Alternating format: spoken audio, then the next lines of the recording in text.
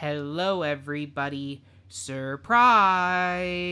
This Oliver musical turned out to be a two-part episode, so tune in this Friday to hear the second and final part of our deep dive exploration of Lionel Bart's Oliver. Join Autumn, Lynn, and I as we talk about our favorite songs, the songs we either most likely skip or cut, and we'll answer the big question of, should this musical be revived today? And we'll also deep dive into the topics of clean art versus art that makes us think and question the world around us, and if Oliver fits in that category. So tune in and find out our thoughts on those, as well as take the time this week to give a listen to one of the albums if you haven't done so already, or check out the 1968 Best Picture film starring Oliver Reed, Shani Wallace, and Ron Mooney. You also can check out the David Lean film version starring Alec Guinness, that's right, Obi-Wan Kenobi himself, as Fagin.